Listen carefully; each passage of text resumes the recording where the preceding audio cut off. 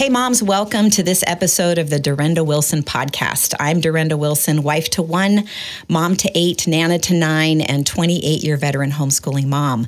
I'm also the author of 3 books: The Unhurried Homeschooler, a simple, mercifully short book on homeschooling; The 4-Hour School Day, How You and Your Kids Can Thrive in the Homeschool Life; and Unhurried Grace for a Mom's Heart, 31 Days in God's Word.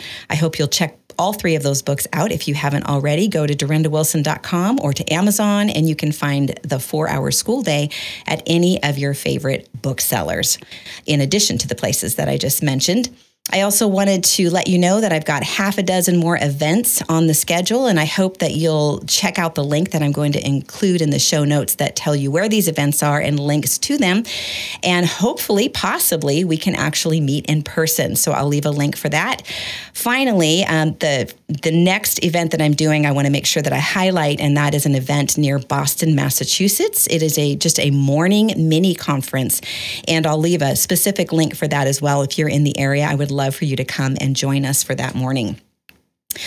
Lastly, I want to make sure that you know about CTC Math. I recently got this email from a mom who said this. She said, "I took a leap of faith and tried CTC Math for the kids. I kept hearing you talk about it on your podcast.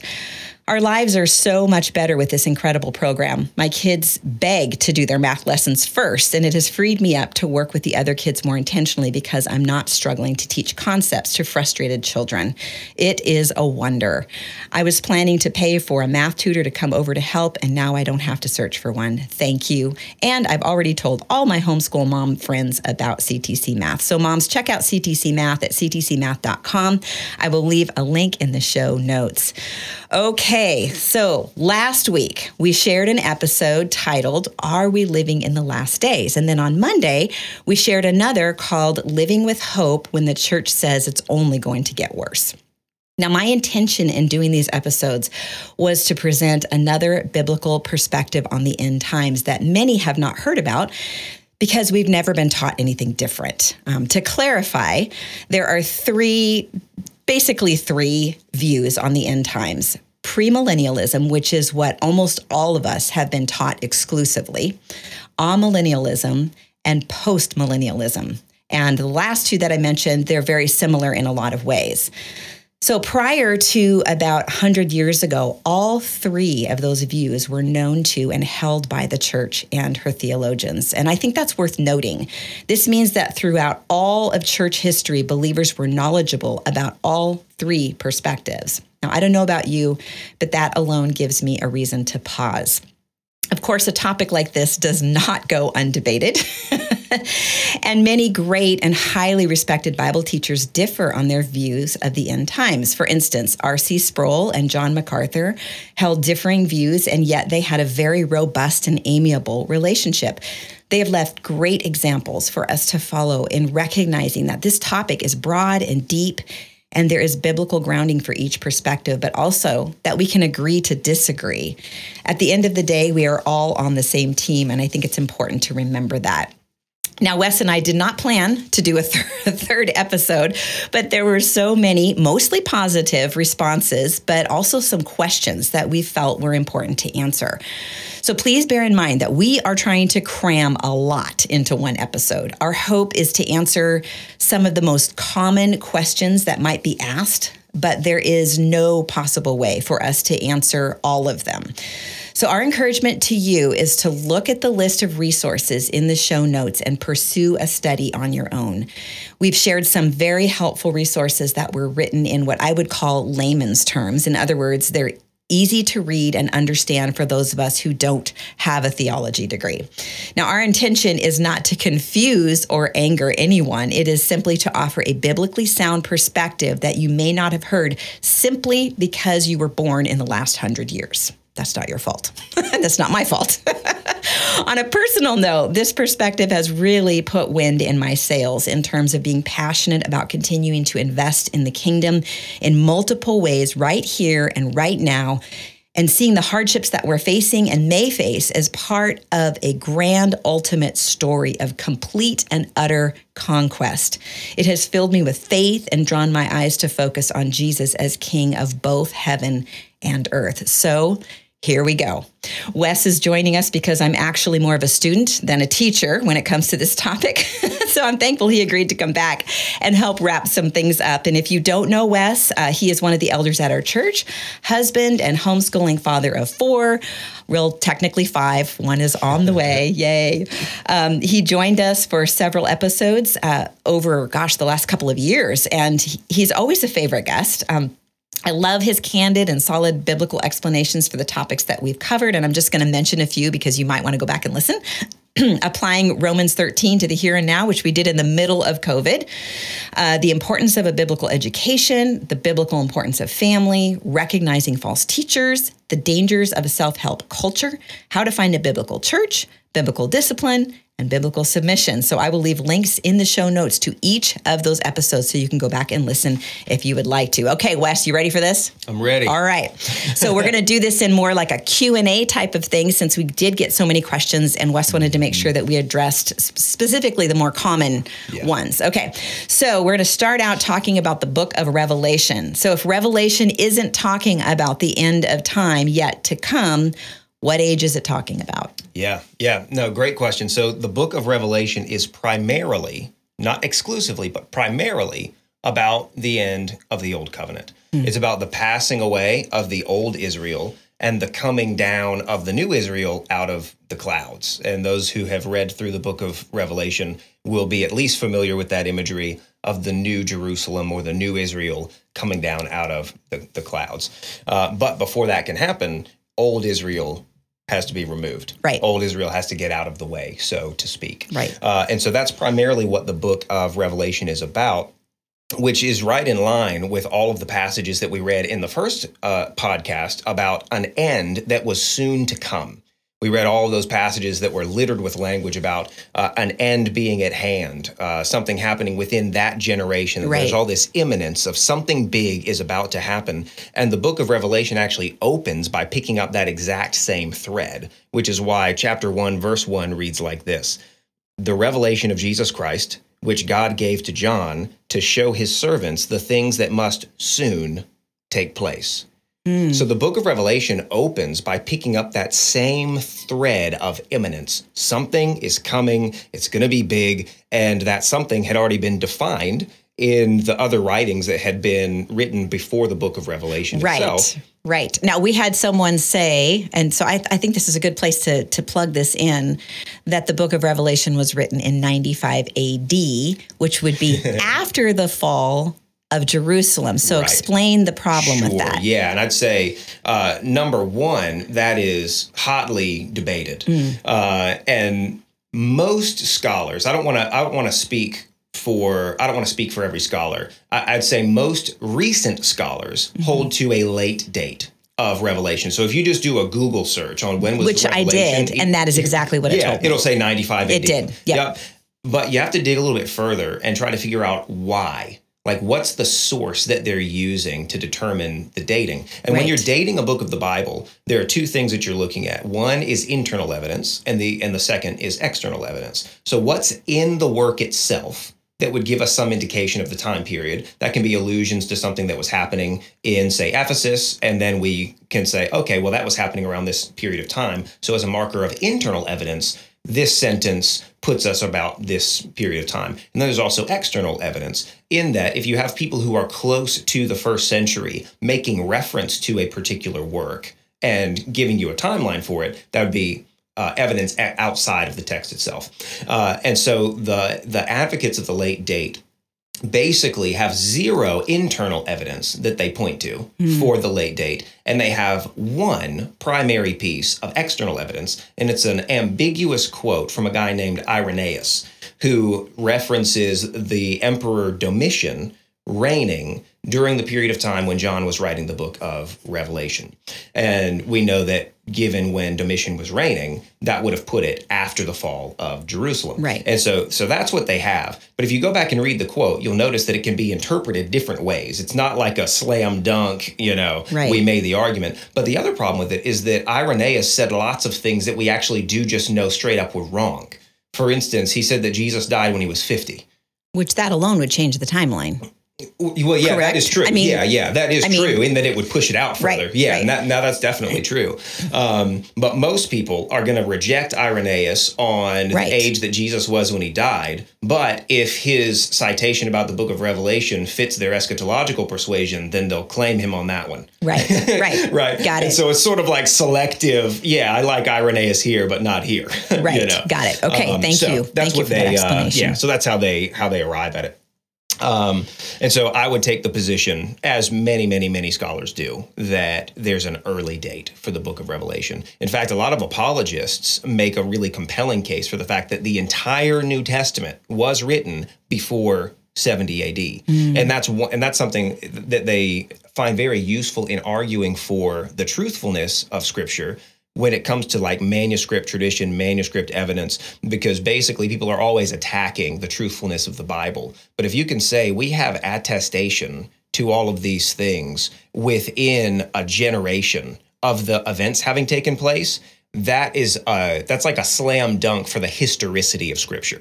Because for writings like the writings of Plato, for example, we don't have any of it written down until many, almost 900 years after Plato was supposed to have lived, before anything's written down. Wow. But all the things that Jesus did within a generation, we've got all of it documented in the New Testament documents. And so that becomes something that you'll hear apologists talk about a lot. And they're going to argue for all of the New Testament having been completed before 70 AD. Okay. So, that is, I think, a really important point. Yeah, no doubt. No doubt. So if Revelation isn't talking about the end of time yet to come, what age is it talking about? Yes. So opens with the same imminence that we introduced to your listeners in that first podcast, that they're looking toward the close of the Old Covenant age. They're looking for the passing away of the old Israel and the coming of the new Israel. And again, that imminence gets picked up right there in verse 1, where he even says, the things I'm about to tell you, quote, must soon or shortly take place.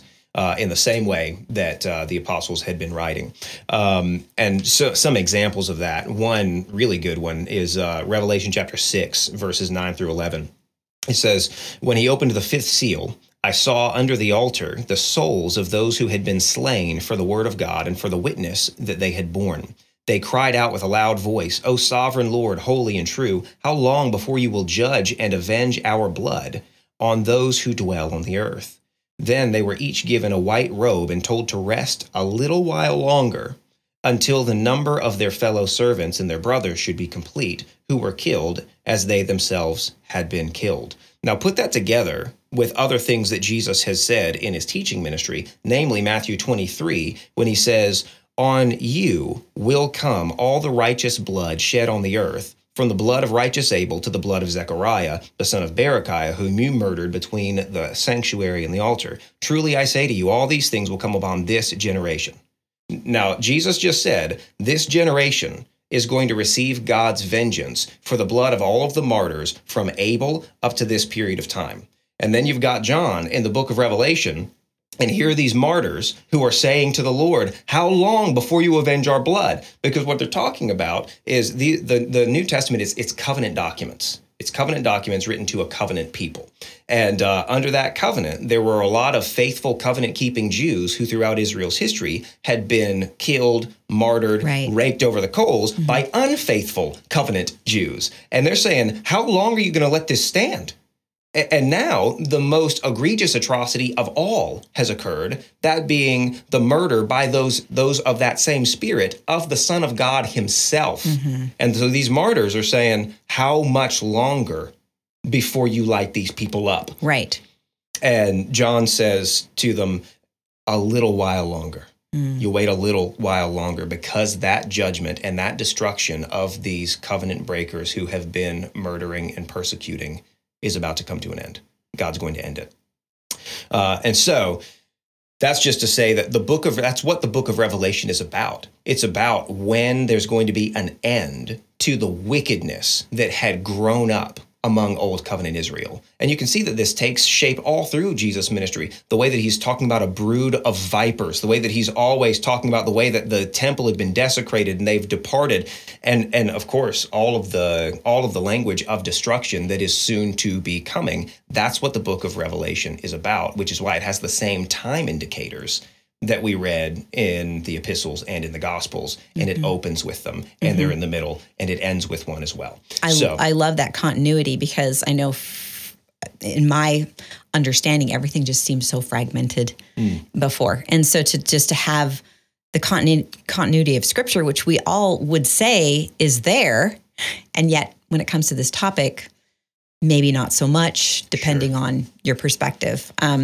So a couple of passages that people have asked about when it says there's two in a field and then one is gone, or you would be unable to buy or sell without worshiping the beast. Sure. So can you just address those two things? Yeah, absolutely. Okay. So one of those comes from Matthew 24. The other one comes from Revelation chapter 13. Okay. And so in Matthew 24, that's when we get the two in a field. One will be taken. Somebody's going to be at the mill, and another one's going to be taken. And this is one of the kind of proof texts that people will use for the rapture. Right. They'll say. Well, and we've seen it visually in the movies. Oh, yeah. That kind of thing. So it's very much cemented into our brains. That's immediately the picture we get. Yeah, absolutely. But we have to pay attention, as always, to the context. And one of the backdrops for this is the parable of the wheat and the tares that Jesus has already told. And then he's returning to that language to talk about somebody in a field and somebody's going to be taken. Right. But even beyond that context, which we just really honestly probably don't have time to get into. Right. But beyond that context is the immediate context. He says it's going to be like the days of Noah, when some people were swept away, despite the fact that they were just going about their normal life. And so what that does demonstrably and inescapably is it means that you can't be talking about the removal of the righteous or the church, because that's not what the sign of Noah was. If it's going to be like the days of Noah, who gets removed? Who gets wiped off of the earth? It's the wicked, so that the righteous can inherit the land. And so he's telling us the framework with which we should be interpreting this. And so what it's talking about is a removal of the wicked, particularly wicked Jewish covenant breakers, because again, these are covenant documents, and there's a foretold judgment of Old Covenant Israel, particularly in Joel chapter 2, in Deuteronomy chapter 32, and in Malachi chapter 4. Those are all good texts to look at, especially if this concept of the destruction of God's own people is maybe unfamiliar to people. But again, go back and read your Old and New Testament with this, looking for this theme of God's destruction of his people. It's all over the place. If you are unfaithful, this is what I'm going to do with you. Right. Which is why when John the Baptist comes on the scene, what's the first thing out of his mouth in Matthew's gospel? The axe is laid at the root of the tree. That's how he starts his ministry. Right. The judgment is about to come. And so this is the Olivet Discourse where this passage happens, which is a judgment passage. And then he says it's just like Noah, which is a judgment story. And what happens in that story? Yeah, there are people who are working, going about their normal life, and then they get swept away. But who gets swept away? It's the wicked who get swept away. So the verse is talking about the sweeping away of the wicked people so that the righteous can remain. That's what the text is about. Okay. Buying and selling, was that the second?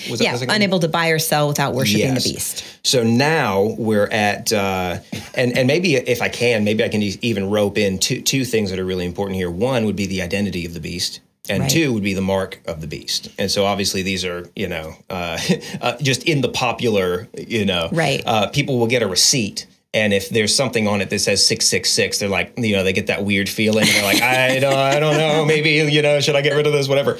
And so the identity of the beast and the mark of the beast both come to us in Revelation chapter 13, verses 16 through 18. So I'll read those verses. Also, that being the beast, causes all, both small and great, both rich and poor, both free and slave, to be marked on the right hand or the forehead, so that no one can buy or sell unless he has the mark, that is, the name of the beast or the number of its name. This calls for wisdom. Let the one who has understanding calculate the number of the beast, for it is the number of a man, and his number is 666. Now, the first thing that we have to do there before we start playing fanciful games and, wondering which political figure this might be, or is it Donald Trump, as everybody was talking about in like 2016 or, whatever. And I actually did listen to some sermons from pastors who were saying that, the beast is Donald Trump. Anyway, one of the things that's plain in the reading of those verses is that John knew who the beast was. That's obvious. John knew who the beast was, and he goes so far as to tell his readers that they could figure out who he was too if they calculated the number of his name. Now, that's something that is commonly ignored when you're talking about this whole idea of the beast and the mark of the beast, because that definitively puts you in the first century. Because this is a man, he says this is a man, and it's a man who he's saying you can figure out who he is, you first century 7 churches to whom he addressed the letter, right? And so this puts us in the first century. And when you calculate the number of the beast, you come to the name Nero Caesar. Now, the way that that's done is something called gematria, and it was really, really normal in the ancient world. All this seems very strange to us and you know, like super like spy-like, or, you know, we have to hunt for these things. But that's just because we don't do them. Right. You know, they would think that a ton of things about our culture and way of living were weird too, you know. Right. But it was totally normal in antiquity for you to assign a numerical value to someone's name because the letters of the alphabet had numerical values assigned to them. And this is incredibly well documented in the city of Pompeii, for instance, where Mount Vesuvius erupted. And so there's been a lot of excavation there and all those sorts of things. We have even found graffiti where people will declare their love for each other.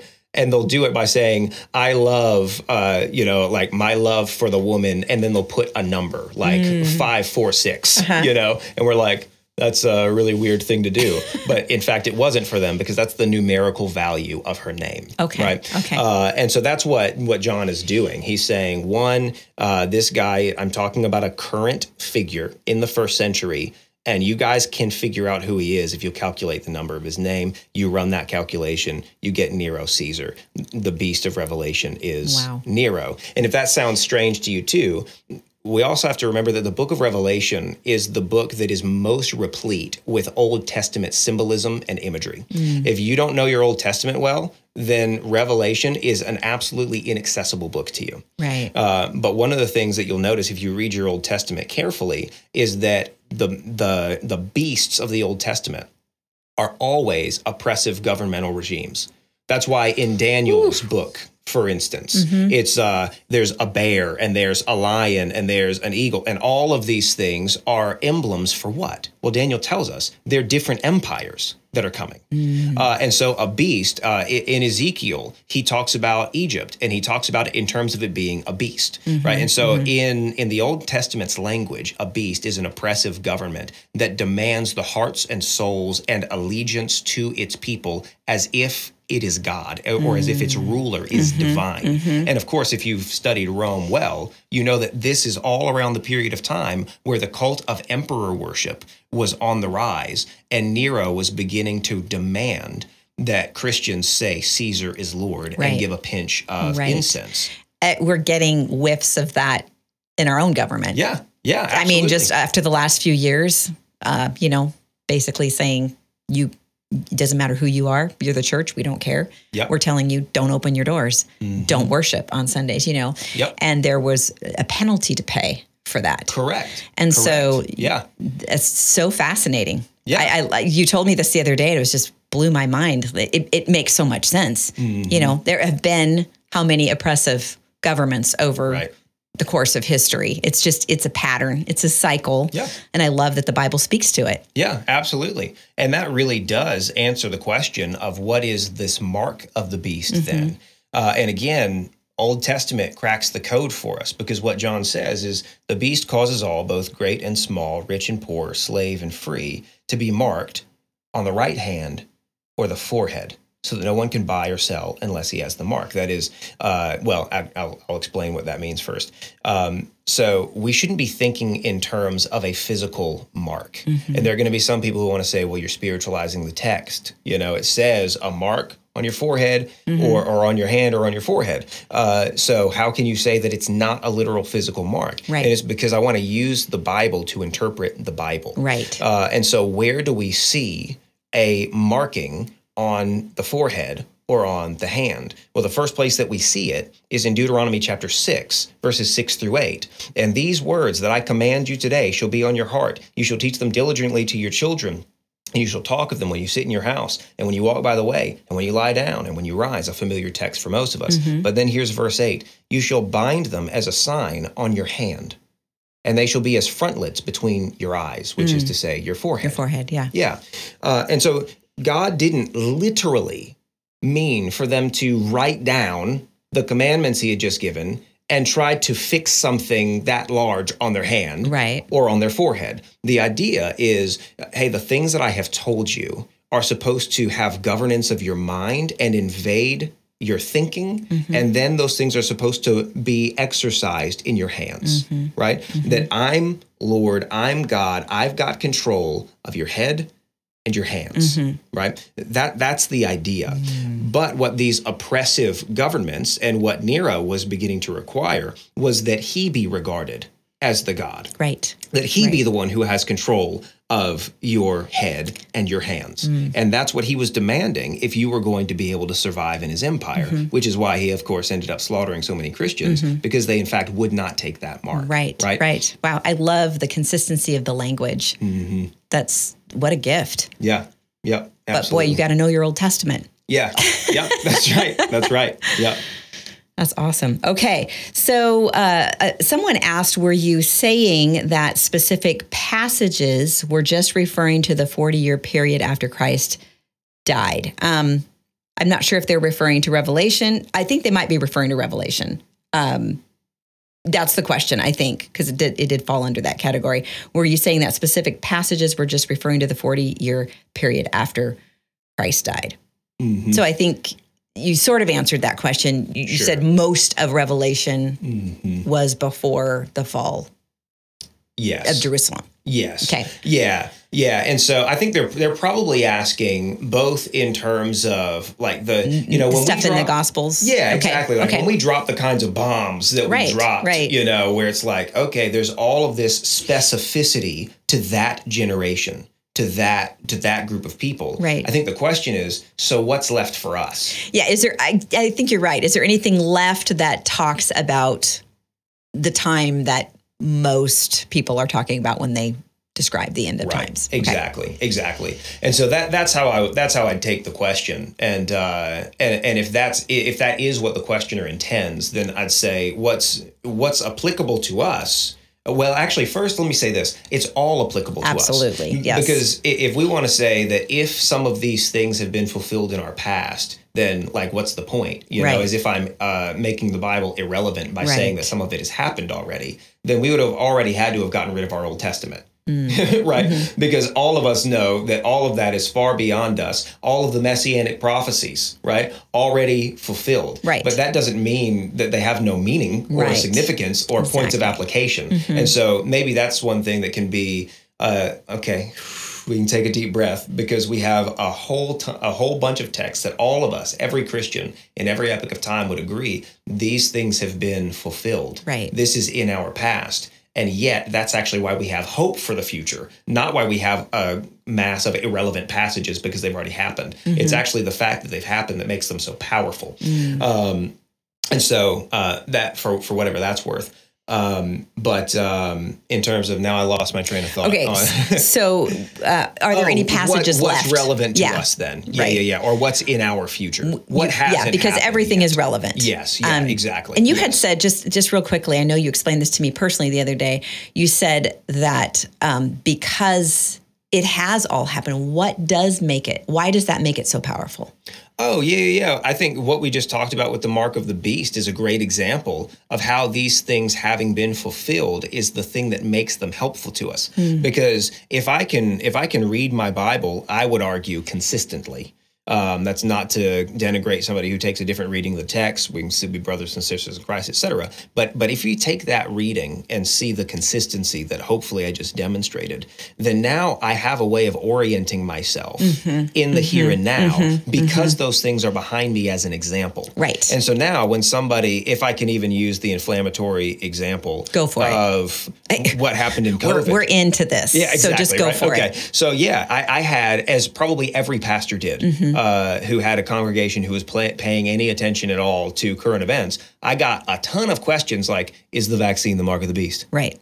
And I was able to say quite legitimately, because of my understanding of the past fulfillment of a lot of things we're talking about, I was able to say it is a mark of a beast. Right. Because I know what a beast is biblically, and it's an oppressive state that requires more of you than would be conscionable if you actually want to follow God and not worship the state. Right. Right. And so if they're saying, yeah, you can't go to your job and you can't interact normally in society and you're not going to be able to travel without a vaccine passport or whatever, that's a beast. Right. And this is one of the marks that it's requiring. And those are things that we know from Scripture we should be pressing back against. Right. And so that was incredibly helpful, because otherwise I don't know how to orient myself and make sense of all of that. Yeah. And I think that's really the key to why we were doing these episodes, is because when all this started to happen, over the last 3 years, that's when my shift in thinking changed, and I was able to reorient myself to what was happening, and I actually knew what I was supposed to be doing in those circumstances. And because I think a lot of believers found themselves lost and just like, I don't even know what to do with this. Yeah, because I mean, think about it. If all you've got is Romans 13 telling you seemingly to obey the governing authorities, but you don't have a concept for what a beast is and what his marks look like, then you don't have anything to counterbalance that. And everybody just goes and rolls up their sleeve. Yeah. Right? Exactly. And so you need this for the sake of your orientation. Yeah, absolutely. But to put a point on the question, so what is yet to happen in our future? Because I'm not arguing that all biblical prophecy has been fulfilled. Right. I'm arguing that far more of it than most moderns acknowledge has been fulfilled. I'm not saying that all of it has been fulfilled. There is yet a final return of Christ that is in our future, but I would place that at the end of him putting all of his enemies under his feet. Right. And I get this from 1 Corinthians chapter 15, which says he must reign until he's put all of his enemies under his feet, and the last of those enemies is death. So we're saying Christ ascended to the right hand of the Father, to his coronation as king. And he tells us that all authority on heaven and earth is mine. Right. And what he's doing now is he's reigning and ruling the nations through his church, as he sent us to take them over in his name. And he's going to subdue all of those enemies under his feet through his body, the church. That's in our future, and that's a biblical prophecy. And then at the end of that conquest, he will return personally, bodily, truly, and he will put a final end to death itself. All of that is in our future, and it is a glorious future that I'm greatly looking forward to. Yeah, and it's like I said, it puts the wind in your sails to move forward. We're part of something, we're part of a conquest. And so every day, as we're living out, through our head and hands, you talked about that earlier, we, within the four walls of our homes and out from there, we're part of that conquest. Yes. As we're instilling God's word and ways into our kids, we're raising them in the nurture and admonition of the Lord. We're submitting to our husbands. We're encouraging him to lead. He's taking that leadership, and none of us are doing this perfectly, but it is a acceptable offering to the Lord, and it pleases him, and it does move us forward. And I think that was key. That's really the message I wanted moms specifically to get, because they're constantly being told that motherhood is kind of like pointless. When you change 10 diapers a day, what was the point, When all of a sudden, when your thinking changes, that every single bit, every little bit of it counts. It changes your perspective completely. And that's really, like, at the end of the day, out of all the stuff we've talked about, that's the message that I wanted the moms to get. And so I love that we're kind of bringing things back around to that after all of our discussions. All right. So I appreciate the way you laid out it's because some were asking so what does this timeline look like? It was confusing to them. If he isn't coming back right away, what then? So appreciate you laying that out. Okay. Any references in the New Testament Revelation that are referring to anything other than the end of the Old Covenant age? I think you said, yes, there are some. But more are not. Right. Okay. Yeah. All right. And then you talked about the mark of the beast. I don't know. I think everybody's pretty familiar with the common pre-mill perspective versus the post-mill. I think you kind of described that. We're seeing it as, we're actually going to get a mark, and we're not going to be able to eat and buy and sell and all of that if we don't get that. And let me be super clear. I'm not saying that it's impossible for that to happen or that no government would try it. Well, I'm just saying that if that happens, it's not what John was talking about. Right. Because John places himself, I don't think that you can make an argument from these verses that John is talking about something that is in 2,000 years. Right. That away. Wasn't in his... It's imminent. Right. He knows who the beast is, and those group of people are the one who are going to have to deal with the beast that John is talking about. And that's not to say there aren't any other beasts. Yep. That's not to say that there are no other marks that these other beasts would require. Absolutely. It's just to say that now we have an example of that and we know how to identify them. Yeah, right? I love that. That's so great. Okay, so a question, what about the Antichrist? And then maybe sharing common pre-mill perspective, kind of what we all know versus post-mill, what we've been talking about. Yeah. So the common approach to the Antichrist is actually to conflate him with the beast of Revelation. Because these are actually two separate figures in two separate books. And so in 1 John, now I will grant, same author, which is one of the ways that people justify the conflation. Right. So John wrote 3 epistles. John wrote the book of Revelation. And so when they see this language of an Antichrist in his epistles, and then they see this language of a beast in Revelation, they assume that we're talking about the same figure. I don't believe that they are.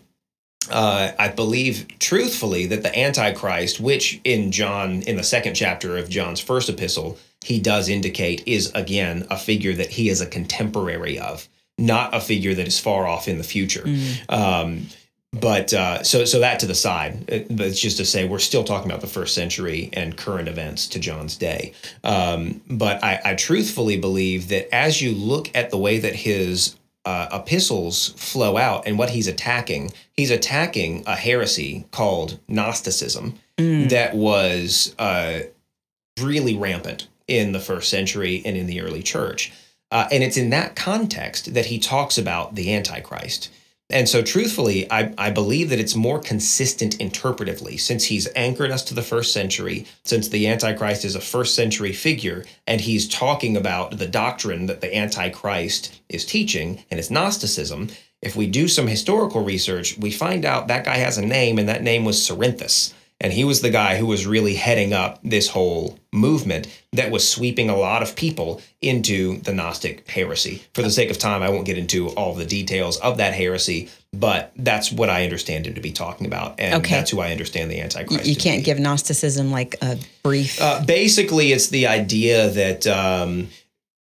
all that is good in the world is spiritual, and physicality is inherently evil. Right. That's really the short version of it. Okay. Yeah. Okay. All right. So they're not the same. Right. They're two different figures. Yep. Two different figures. But they were both. Well, there's many beasts, and the Antichrist was that specific person. Yeah, and John also says that many antichrists have come. So there are always going to be antichrists, and there are always going to be beasts. Right. I remember in the New Testament, it was referred to as the spirit of the Antichrist. Yeah. So that's also something that's very prevalent, and we see it all around us. Yep. Just that. Rebellion against God. And that's another good point here too is the fact that the Bible often has multiple fulfillments of its prophecies. So for instance, Matthew applies Isaiah chapter 7 verse 14 to Jesus, which is a passage about the virgin birth. But there was already a fulfillment of that passage in Isaiah's contemporary's day. And everybody who was reading their Old Testament knew that. And so it was actually kind of surprising for them when Isaiah reapplies that prophecy to Jesus. But he's saying there's more. There's, in fact, an even greater manifestation of that. And so that's just something that probably if people will look at the resources that you have in the show notes and stuff, they'll see that there is such a thing as dual and even triple fulfillments of various prophecies, which is another one of the reasons that we wouldn't say that we shouldn't expect to continue to see some of these patterns unfolding. Right. There are things that look similar to what happened then and what was talked about then. Okay. Correct. So I didn't quite track with you on the virgin birth thing. Yeah. It sounds like you said there were two. Yeah, that's what I'm saying. That's what I'm saying. Explain that. And what I mean by that is there was, now I don't take it to be a miraculous virgin birth in the exact same way as we look at Jesus' birth. But what you find as you dig into Isaiah chapter 7 is that this was God giving a sign to Israel that he wasn't going to destroy them. I think it was the Assyrians at the time. And he was saying, I'm not going to destroy you. Their army was getting ready to take out the Israelites. And he says, I'm going to give you a sign. And as the language goes, well, I should say this too. That word virgin that's used there can be translated as young woman, or it can be translated as wife. Okay. And so that's an interesting thing that also the ambiguity of the language allows for it to be fulfilled in more than one sense. Got it. And there was a person who had that child, and the Jews took it as, okay, this is God's sign that he's not going to destroy us. And in fact, at that point in time in history, he didn't, because they had received the sign. But then Isaiah says there's a more significant battle that needs to be fought, and there's a more significant foe, and there's a more significant fulfillment of this prophecy, and there's a more significant virgin birth, and it's in this man. Right. So Jesus it's like the shadow, the types and shadows of things to come kind of thing that we see a lot in the Old Testament. Yep. Okay. Exactly. Got it. Exactly. All right. So is the church Israel, or is Israel still a people set apart? That was a question I got a few different times. Like, are you saying that Christians have replaced Israel? Is Israel still a set-apart nation? Can you explain your perspective on that? I'd say that Israel has been expanded by God to include Gentiles. Right, which would refer to the grafting that he talks about in the New Testament. We've been grafted in. And that within this expanded new Israel that includes Gentiles, that the nature of Israel has changed. Which it had to in order to be as expansive and as inclusive as it is. And so no longer is Israel a nation state with these very specific borders around it. Right. And yet in 1 Peter chapter 2, Peter does call us, speaking to Gentiles and Jewish Christians alike, that we're a royal priesthood and a holy nation. And so that language still gets employed and still gets applied. But interestingly, it gets applied to a mixed church that is full of Gentiles. And he calls that Gentile church a holy nation and a royal priesthood. So the priesthood gets expanded, sacrifices get expanded, because under the old system, you've got Levites. Only the sons of Aaron can be priest. But what does the New Testament say? Well, under the new covenant, everybody who is a part of the covenant is made a priest. It used to be that only the Levitical priest could offer sacrifices. But what do Paul and Peter tell us? Except that we are supposed to come and we're supposed to offer our spiritual sacrifices. So now everybody's a priest. Now everybody is offering sacrifices. And now everybody is built up into a temple, a spiritual temple. And so what I'm saying is the nature of Israel has shifted and changed and been expanded to include Gentiles. And if you really want a slam dunk passage on this, people who want to say, no, the church is the church and Israel is Israel, and there's a separate program and plan for both of them, even under the new covenant. The problem that they're going to run into is Ephesians chapter 6. And we know that if Ephesus, the church at Ephesus, was primarily Gentile. And when Paul is dealing with the household in chapter 6, he says, he takes a promise from the Old Testament, which was children, obey your parents. And there's a promise attached to the end of that command that you may live long in the land. And he quotes it verbatim, applying that promise to Gentile believers. And so one of the things that advocates of the separation of Israel and the church often make is they say, you can't give Israel's promises away to the church. Like, that's wrong for you to do. That wasn't written to you. That wasn't written for you. That's for them, which is also funny because then they'll listen to the eschatology that we just outlined and they'll say, hold on, but what if it applies to us? So anyway, that just being not neither here nor there. But what he just did is he just took an Old Testament passage written to Jews, promising them the land, and he just gave that promise away to Gentile churches in Ephesus. And so what do you do with that? what you do with that is you take the language seriously that we've been grafted into the olive tree that is Israel. And, these are things for people to study out. There's volumes and volumes and volumes have been written on this. But one of the primary convictions of the church and understandings of the church has been that actually it's Jesus who is the true Israel of God. Mm-hmm. He's the one who is the ultimate son who has been called. And that language of I'm going to call my son was originally written to Israel. But then when Matthew's quoting that same verse, he applies it to Jesus. And so he's saying Jesus is really the true Israel. And then what's Paul always saying, except you've got to be in Christ. You've got to be in Christ. You've got to be in Christ. Which is to say, there still is no salvation outside of Israel. You've got to be in Israel if you're going to be saved. But to be in Israel is to be in Christ. So there's a medium-sized version. All right. So what about, let's see, kind of covered this. Just tell me if you did, and maybe you can just recap real quick. What about the rapture and tribulation period, then his second coming and 1,000-year reign and new heavens and earth? That's a mouthful. And then she tacked on also the one world government talked about, which we can see the setup for as we speak, which I feel like that's been on repeat for a while. Sure, yeah, which is why no shortage of books were sold, particularly in the 1970s and 80s, saying, all right, we're about 10 years out. And then they readjust their calculations to say, okay, I was wrong there, but if you guys will give me squillions of dollars again, I'll tell you, I'll get it right this time. Right. So tell us about that. Yeah, so what was the first one? What about the rapture and tribulation period? So rapture, this will be inflammatory. Sorry. The rapture was totally unheard of and untaught until around 1825 with a guy named John Nelson Darby, who, the way that the story goes, and I couldn't corroborate this part, but the way that the story goes is that he heard this doctrine from a 15-year-old girl at a Pentecostal rally while she was like writhing on the floor and was caught up in a vision. And that's where he got the clarity of the rapture doctrine.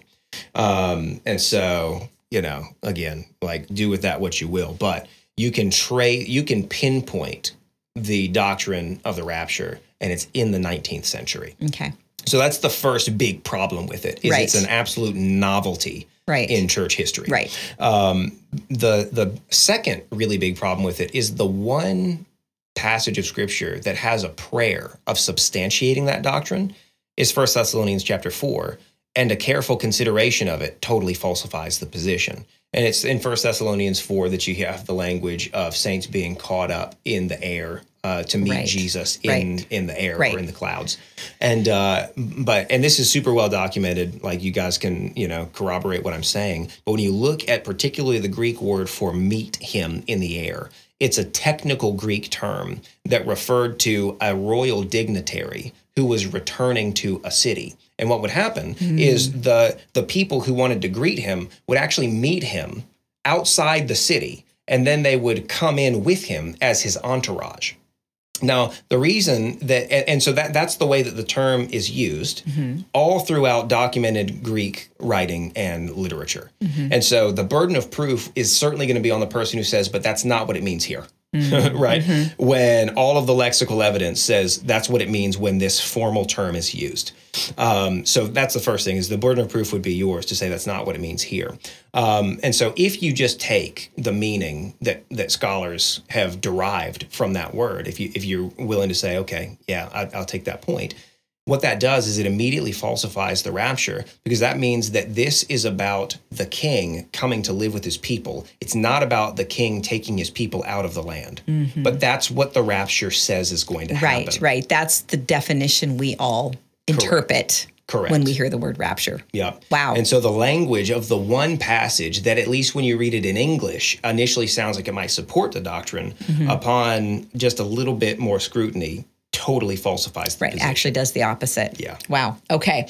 And then tribulation period. Yeah. So the tribulation period, and even dispensational premillennial scholars will tell you this. They'll say that the tribulation is primarily about Israel. If you just look up like John MacArthur's teaching on this, he's going to say the tribulation is Israel's event. Oh, wow. And so most of them are happy to admit that this is about God judging covenant breakers within the people of Israel. Because everybody has to do something with the language of the passages that we've read. Sure. It's just most people push it out to the future. Right. But clearly, God has the Jewish people in mind when he has these judgment passages. And so they acknowledge that. But we would say that tribulation period was the siege of Jerusalem that's leading up to the decisive end of the Old Covenant era, which we've said is the destruction of the temple, which, in agreement with the dispensational scholars, was an Israel-specific event. And so we're not denying the specificity of that particular event to Old Covenant breakers. And like we said in one of the episodes, that had to happen because the law that they were under demanded that it happen. Because it was a law that had blessings and curses. Jesus says, Matthew 5, all of these things, this cannot pass away until it's all fulfilled. Well, all fulfilled means even the judgment and the destruction that law had bound up in it in the event that you broke it. And so the tribulation period is that law working itself out, which foretold that tribulation with almost the exact same language that Jesus uses in the Olivet Discourse. So everybody should go home, or you're probably at home right now listening to this. Everybody should read Deuteronomy chapter 32 and note the language, note the similarity between that language and the Olivet Discourse. And this is just the law saying, if you break this, here are the things that you're bringing down on your own head. And so that's it was just finally fulfilled. Correct. And the patience of God. Absolutely. Through that whole process. And that makes so much sense of what's happening in the book of Acts, too. Why all of the signs? Why all of the wonders? Why all of the miracles? Why all of the healings? It's God making a final appeal. He said, I'm going to light this generation up. Why to the Jew first and then the Greek? Because the Greeks weren't about to be destroyed by God for their covenant breaking. Go to the Jews that some of them might be able to be spared. Right. So anyway, it's the consistency of it and the force that it gives the rest of the New Testament documents is unparalleled in all of the other interpretive schemes. Okay. 1,000-year reign. Yeah. So the 1,000-year reign of Christ, there's a big debate as to whether or not this is a literal 1,000 years. Which the premillennial position would say, yes, it's absolutely, it's 1,000 years, count it 365 days in a year. You're going to do that 1,000 times. And that's going to be, this time of peace where Christ is reigning from Zion, on his throne, whatever. Versus the two other options, which are amillennialism and postmillennialism, both of which would say that 1,000 years is it's a symbol for a long period of time. And of course, they're not just making that up. They're saying, have we seen this? My verse came to my mind right away. Yep, I know which one it is. You say it. Well, it's 1,000 years. A day is like 1,000. What is it? 1,000 years. Yeah. With the Lord, a day. A day is like 1,000 years, and 1,000 years like a day. Yeah. The ones that came to my mind are God owns the cattle on how many hills? Yeah, it's not just 1,000. That's what he says. but none of us thinks that he doesn't own the cattle on the 1,001st hill. Right. And there are a lot of verses in the Bible that use specifically that number 1,000 as a placeholder for a long time. A long time. Because in antiquity, they didn't traffic in really large numbers like we do today. That's true. They didn't have calculators. Right. And so by the time you get to 1,000, you're like, okay, I don't really want to count much higher than that.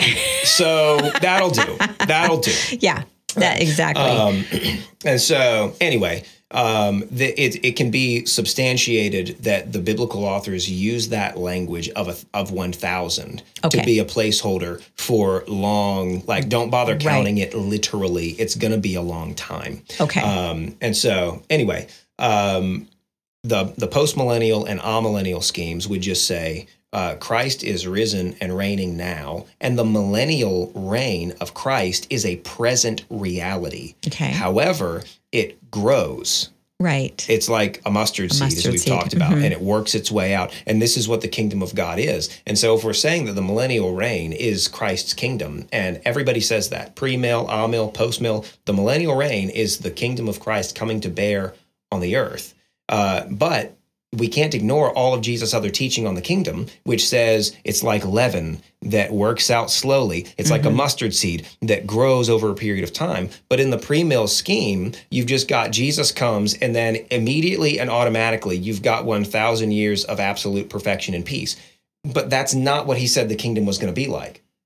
He said the opposite. He said it's going to start out small and undetectable. And then it's going to grow into something that encompasses the entirety of the earth. And so what we're doing as postmillennialists is we're taking all of the teaching about the kingdom and we're putting it together rather than just going to one chapter in one book of the Bible and reading it in isolation.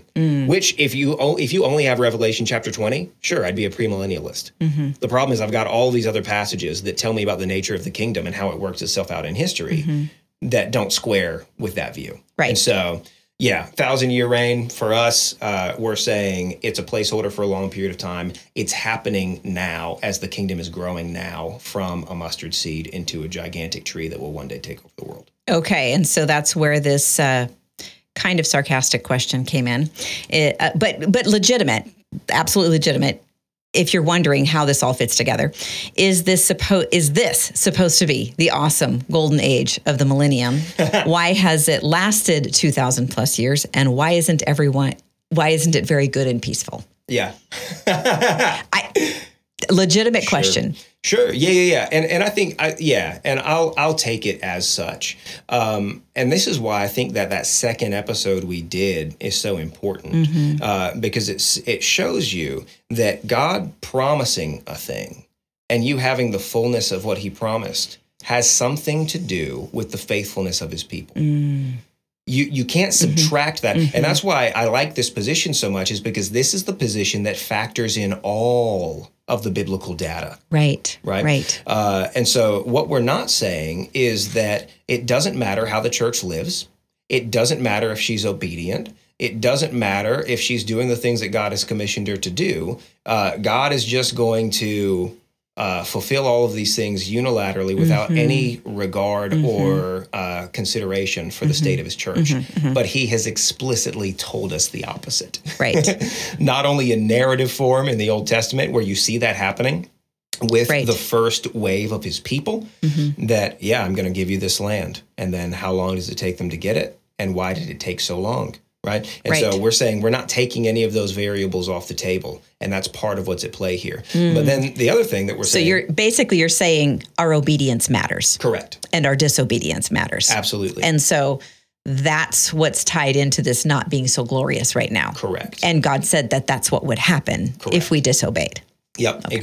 Exactly. And then you also put that together with the fact that this is just how God always operates. He loves processes. Yes. He loves them. Yes. Why he delights in them so much, I couldn't tell you. But just trace that theme out. It is a major motif from Genesis through to Revelation. He loves a process. And I'd say part of the reason he loves a process is because he wants to make us the kind of people who will enjoy the destination when we get there. Right. Because, and maybe an analogy that I use for this, and some of this also has to do with, we have a violent kind of individual orientation rather than thinking about a group of people and generations and those sorts of things. Right. But in antiquity, they thought in terms of, they thought corporately, not individually. Even when they confessed to the Lord, it was, we have not done this and we have not done, and I don't think the church has done recently enough of that. Yes. Yep. Just basically taking responsibility for the actions of the church on the whole. Correct. And repenting. Correct. You know, and I think that's a big, huge, I think some of that's shifting a little bit. Yeah. I see some shift in that, but it makes so much sense that we're not what we would like to, describe in what we look around as in the golden age because of our own lack of faithfulness, not God's lack of faithfulness. Correct. And so the reality is Jesus is sanctifying his bride. Right. It says in Ephesians chapter 5 that he's going to present us to the Father one day without spot or wrinkle. So look at the church right now and you tell me if she's ready to be presented to the Father. The answer is no. Right. And just like we all have a doctrine of personal sanctification, and we stress the fact that it's a process. Right. The same is true corporately. Yes. That Jesus means for his bride to become spotless and blemish free, which I take to be a simultaneous kind of process with the taking over of the nations under discipleship to Christ. This is what he's doing. So on the one hand, this is about the salvation of the world, because Jesus meant it when he said, "For God so loved the world that he gave his only begotten Son," that he means to save many, that he means for this thing to spread out globally. But while he's saving the world, he's also sanctifying his bride, which is part of the reason for the process. Right. That, to state it again this way, that he wants his people to be the kind of people who can enjoy the destination when they get there. And last thing I'll say on this question is just a little bit of an analogy for why would God allow for the kinds of setbacks that we have and the kind of pressure and the kind of trials and the struggle and the unfaithfulness or whatever. I don't remember what year it was. I think my oldest daughter was like 6, and we had the bright idea of taking her with us to Italy. And that experience was lost on my 6-year-old child. Oh, absolutely. We took her because we had some friends who were living over at the time, and she had been really close, and it hurt her heart when her friend moved away to Italy. And so when we were going to go over there, we said, "Ava, we'll take you. We want you to be able to see your friend." And we went to the Naples Archaeological Museum. We went to Pompeii and saw the wreckage there. We're looking at castles that were built in the 1300s, all of these sorts of things. And you know how bored my 6-year-old was? That experience was totally lost on her because she didn't have the emotional and intellectual equipment, or even the moral equipment, I would even add. Because being able to take in beauty has something to do with morality. And so anyway, that would take us into other places, so I'll leave it to the side. But she was not yet developed enough to enjoy the place that we took her. And God's not going to let that happen to his church. I love that. I think that's a great place to wrap up, unless you had anything else to add. Nope. No? I do want to just add here a little bit of our conversation today, earlier, texting back and forth. And I just want to leave everyone with this because I think it's super important. Wes was reminding me that we often underestimate how long it takes to thoroughly understand a position, an argument, or philosophy. We often want to fast track the path to mastery, and we're uncomfortable when we encounter something we haven't thought through yet. We'll be in a better spot if we can be excited by hearing new things and considering them rather than immediately feeling threatened by them. And so I'm just going to leave you with that bit of encouragement. I needed that as well. It's easy for us to, as you described to me the other day, get tribalistic about this and immediately be rejecting people and trying to put them in certain boxes and all of that, rather than listening to the argument, comparing it to Scripture. It takes thought, and time and intention. Yep. And so I just want to leave all of you with that encouragement, and hopefully you found some solid answers today. But we appreciate you being here, and I'm going to let Wes go ahead and close in a word of prayer. Perfect. Father God, we're so grateful for what we have to look forward to, and we all agree on that, that what we have to look forward to, regardless of what you think is going to happen over the course of human history, we do all fundamentally hold to a position of victory. We disagree about the details, but we are united in at least that much, that the Lord Jesus is going to split the sky, and he is going to do what all of us have been waiting and longing for him to do, that is, namely, to destroy and eradicate death from this world, from his world, because it belongs to him. And so, Father, we ask for unity around all of those things. We ask for unity even in the marching orders, because, again, irrespective of your eschatological persuasion, none of us needs to be persuaded of your clear commands, which is to say, here's how you must live, here's how you must raise children, here's how you must orient yourself in your marriage, here's what a faithful church looks like. All of those things are clear, even if we debate about some of the details as to what our obedience or disobedience to those things may produce or not produce in history. And so would you unite your people? I pray that we would be able to take these things as a wonderful opportunity to dive deeper into your word, not not as something that necessarily has to be combative or has to be stressful or has to be traumatic, but that rather we would just be a people who delights in Scripture. And so if I hear something, even if it sounds wonky to me, hey, praise God for the opportunity to open my Bible again. I love that thing. I love to hear from the Lord in it. And so I just pray that you would do a great work of maybe even calming some who found this to be maybe even discouraging because they hadn't heard it before, or it challenged them in the way that they didn't want to be challenged. And instead, I pray that you would turn that into a spirit of glad exploration in your word. And we trust that you'll do it. In Jesus' name, amen. Amen.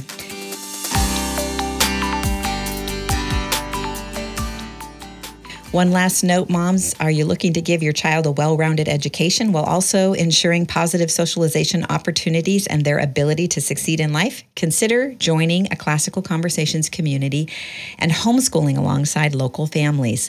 Led by a trained, licensed director, families learn through Classical Conversations' proven Christ-centered curriculum together in a community. With locations in all 50 states and over 50 countries, there is bound to be a community near you. To find a community today, visit classicalconversations.com/Dorinda. That's classicalconversations.com/Dorinda, and I'll leave a link in the show notes.